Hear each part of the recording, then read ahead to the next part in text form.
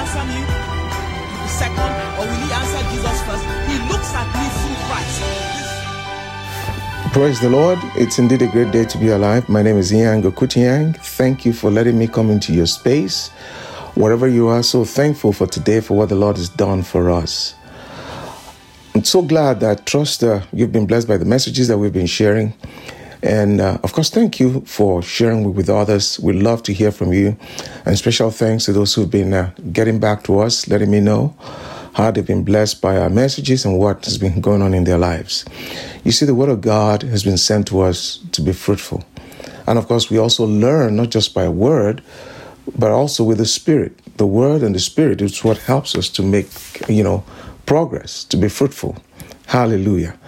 Let's look to the Lord in prayer today. Father, in the name of Jesus, as we delve into this series that we're going to be looking at, I trust you, Lord Father, that you will bring understanding, open the eyes of your people to see truth that will set them free, and in turn help others. Thank you, Lord, for granting us revelation and helping us to be fruitful and to bring glory to your name, in Jesus' precious name.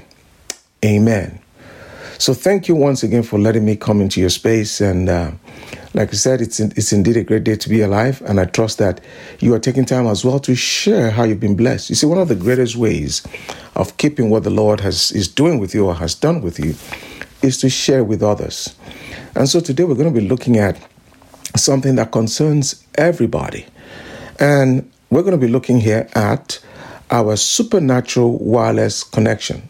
In other words, prayer is a supernatural wireless connection, the wireless or supernatural wireless connection of prayer. That's what we're going to be looking at. Prayer has to do with everybody. Some years ago, there was some research done amongst ministers now, and to find out how long they spent praying. And the results were not encouraging, because the average time, ministers were found to pray in North America, this was done years ago now, was 5 minutes. Well, I want to say, no matter who you are, you cannot get by with 5 minutes of prayer. Well, what God says for us to, watch and pray and all of that. And let me begin by having us turn here to our text, which is Luke 18 from verse 1. Luke 18 from verse 1. Reading here, first of all, from the New King James, says, "Then he spoke a parable." This is the Lord Jesus now. "Spoke a parable to them that men always ought." Now, that's a strong word, ought, "to pray and not to lose heart." Men ought always to pray and not to lose heart. Now, I'm also going to be reading here from the CEV, which is the Common English version. It says, Jesus told his disciples a story about how they should pray, or they should keep on praying and never give up. In other words, to keep on praying and never give up. The NLT has it this way. One day, Jesus told his disciples a story to show that they should always pray and never give up. You see, right, that we keep saying, pray and never give up. Now, the Classic Amplified has it this way. Also, Jesus told them a parable to the effect that they ought is a very strong word, ought always to pray and not to turn coward, faint, lose heart, or give up. So we can see that we're enjoined by the Word of God here, instructed by the Word of God, never to give up praying, to be persistent in praying. Hallelujah. And so prayer is a supernatural divine connection with God. We're talking about wireless technology today. God already had wireless technology before man. In fact, even GPS today, God already had GPS a long time ago. Hallelujah. That's how we're led by the Spirit. Supernatural, connection, GPS. Hallelujah. So we're going to look at prayer. Prayer is connecting with God. It's doing business with God. Prayer is our needs, crying out to God. But that's not all that prayer is. Prayer is maintaining fellowship with God. Prayer is moving the hand of God that moves the world. Praise the Lord. And I'm going to be going through a few scriptures here And let me point out, there is prayer in the Old Testament and prayer in the New Testament. The prayers in the Old Testament that are similar to prayer in the New Testament, but there are aspects of it that are different. For one, in the New Testament today, we pray to the Father in the name of Jesus. That's how prayer is to be done. Hallelujah. But I'm going to delve in, and I trust you, get your Bible, make sure you get a pen and paper, and let's delve into a number of things that we're going to be seeing where prayer is concerned today. Now, Jesus in Matthew 6, I want to come here to Matthew 6.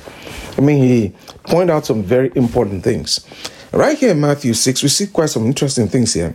In verse 2, it says, therefore, when you do a charitable deed. So in other words, when you give. So there's such a thing as, we should be giving. So it's not if you give, it's when you give. So giving should be a part of our lives. And then let me jump here to verse 16. Verse 16 says, moreover, when you fast. So it's not if you fast, there should be a time we as believers fast. Hallelujah. Of course, fasting in the Old Testament is different today from the way we do it in the New Testament. There's a little different, some difference there. Now let's come here, right here to verse 5. You see in verse 5, once again, when you pray. And when you pray, you shall not be like the hypocrites. In other words, that they love to pray standing in the synagogues and the corners of the streets, that they may be seen by men. Assuredly, I say to you, they have their reward. So we're not praying to be seen by people. And once again, it says that when you pray, not if you pray. So prayer is a way we have fellowship with God on a consistent basis. If your prayer of life is suffering, is lacking, then your fellowship with God is not good. It's clear to be able to say that. Hallelujah. Now, I want us to turn now and look at the Lord Jesus. Something about the Lord Jesus here, which I want to draw attention to. And right here in Mark chapter 1, I'm going to read verse 35. Mark chapter 1. Talking about the Lord Jesus. In fact, you see here in verse 35. Now in the morning, having risen a long while before daylight, he went out and departed to a solitary place, and there he prayed. Think about that. Jesus, it was his habit, it was his lifestyle, and when he would wake up a great long while before daylight and go to pray, to have fellowship with his Father. Think about it. And this is Jesus, who had a limitless supply of the anointing, more than what anybody has or could ever have. Jesus had the unlimited supply of anointing, unlimited supply of the Spirit, yet he prayed. It was his lifestyle, praying. And we're told here, the way he did it, he would get up a long while before daylight and then go pray. Hallelujah. Now, if Jesus, who had a limitless supply of the anointing, needed to pray, how much more you and I today, who have a limited anointing, unlimited or finite supply of the Spirit. Yes, the body of Christ has, as a whole, has the limitless supply of the Spirit, but individually, we have a finite supply of the Spirit. Nobody could have on them or with them today the limitless supply of the Spirit. I know some people think they have. No. In other words, what are we saying? The anointing on Jesus could not be increased. Hallelujah. Even as limitless as the anointing he had was, he still prayed. I want you to think about that and let that just sink in. You see, Jesus made a statement and says, my house shall be a house of prayer. Well, what is his house today? The church. We should be known by our prayer life. Our prayer is getting results. We are not just praying for praying's sake. We should be praying and getting results. Praying and establishing the will of God right here on this planet, on earth right here. You know, ever since Jesus ascended, he's been in the ministry of intercession. So from Jesus to the Father is a limitless request on behalf of his body for the work that we have down here. And from the Father to Jesus limitless answers. But guess what? The answers are not needed in heaven. We need to bring those answers down here into this here and now, into this world, into this realm. Praise the name of the Lord. Isn't that something? I dare say, brother, where you are today in your work, somebody probably most likely prayed for you to get saved. Somebody, even after you got saved, had to sustain you in prayer. And then, there's some people you can walk up to and share the gospel with them, and they'll receive the word.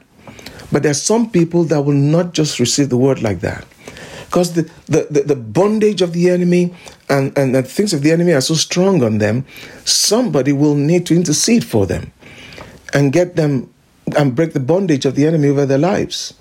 My wife, for instance, when she got born again, she just picked up a material and just read, and at the end of it, there was a prayer about getting saved, and she just prayed that prayer, nothing dramatic, and she knew from then on, she was born again. No goosebump feelings or anything like that. Well, thank God for that. But there's some other people, my goodness, they've been steeped in so much work of darkness, and so much, the enemy has such a hold on them, and somebody needs to intercede for them and break that bondage of the enemy over their lives. In fact, right here in Galatians 4, if you go with me here to Galatians 4, look at what Paul said here in Galatians 4 concerning the Galatians. Right here, Paul says, "My little children, for whom I labored or travailed in birth." See, that word travail there, it implies praying. For whom I travailed in birth, because he didn't labor for them physically. We're not talking about physical labor here. This is spiritual labor. He said, "My little children, of whom I travailed in birth, again until Christ be formed in you." So Paul had to labor in prayer for this people to be born, for this church to be established. Now that they're born again and as a church, he's now also praying for them to be grounded in Christ. So you see why the church has to be a house of prayer, because people should be getting born again continuously, and people should be established even after they got born again. So the job doesn't just end there once people are born again. Somebody needs to pray and sustain them and carry them in that place of prayer till Christ is formed in them. When Christ is formed in them, they will in turn go out and be reaching others for Christ. They know who they are in Christ Jesus and can begin to do the work of the ministry, the work of the kingdom. Hallelujah. Isn't that something? In that same vein, if we come here to Colossians, I want us to see this, where Colossians is concerned. In fact, maybe before we go to Colossians, let me come here. We'll go to Colossians later on, but let's come here in Luke 5. Still on the Lord Jesus Christ here. Luke 5. Let's come here to verse 15. Talking about the Lord Jesus Christ here. We're told here, Jesus has just finished performing, healing this leper. He's finished what we know, preaching the Sermon on the Mount. And then as he was descending the mountain, this leper meets him and he heals the leper. After a successful meeting like that, look at what Jesus does here. Verse 15. However, the report went around concerning him all the more. Great multitudes came together to hear him and to be healed by him of their infirmities. So he himself, look at that, after a successful meeting and all that, he himself often withdrew into the wilderness and prayed. Listen now, he often will remove himself from the midst of people and go and pray to have fellowship with the Father. This is Jesus. Can we see something? See, there's just something I want you to notice about Jesus here. We see him praying and praying and praying so much. When you go through the Bible, for example, in Luke chapter 11, the disciples did not come to Jesus and say, "Lord, teach us how to do miracles," or "Teach us how to preach and teach," or "Teach us how to cast out devils." But you hear them saying, "Lord, teach us to pray." It sounds like they were able to make the connection between the success of his ministry, the things he did, how effective he was. They were able to make that connection to prayer. Now, if Jesus had to pray, once again, how much more you and I have to pray. Hallelujah. Now let's get here to Luke 6 Follow me here, Luke 6. I'm going to begin reading here from verse 12. Now it came to pass, this is interesting here. It came to pass in those days that he went out to the mountain to pray and continued all night in prayer to God. You see? Continued all night in prayer to God. Now let me say something here. When I gave my life to Christ, all I knew to pray was just pray from my mind, my understanding. That's all I knew. And in fact, I remember the church my wife grew up in. My wife and her friend grew up in this church back in Ibadan, in Nigeria. And a number of people, it was in that time where people were getting born again. A number of people from campus were getting born again and coming into those churches and begin literally taking over those churches and getting them radicalized by the power of the Holy Ghost.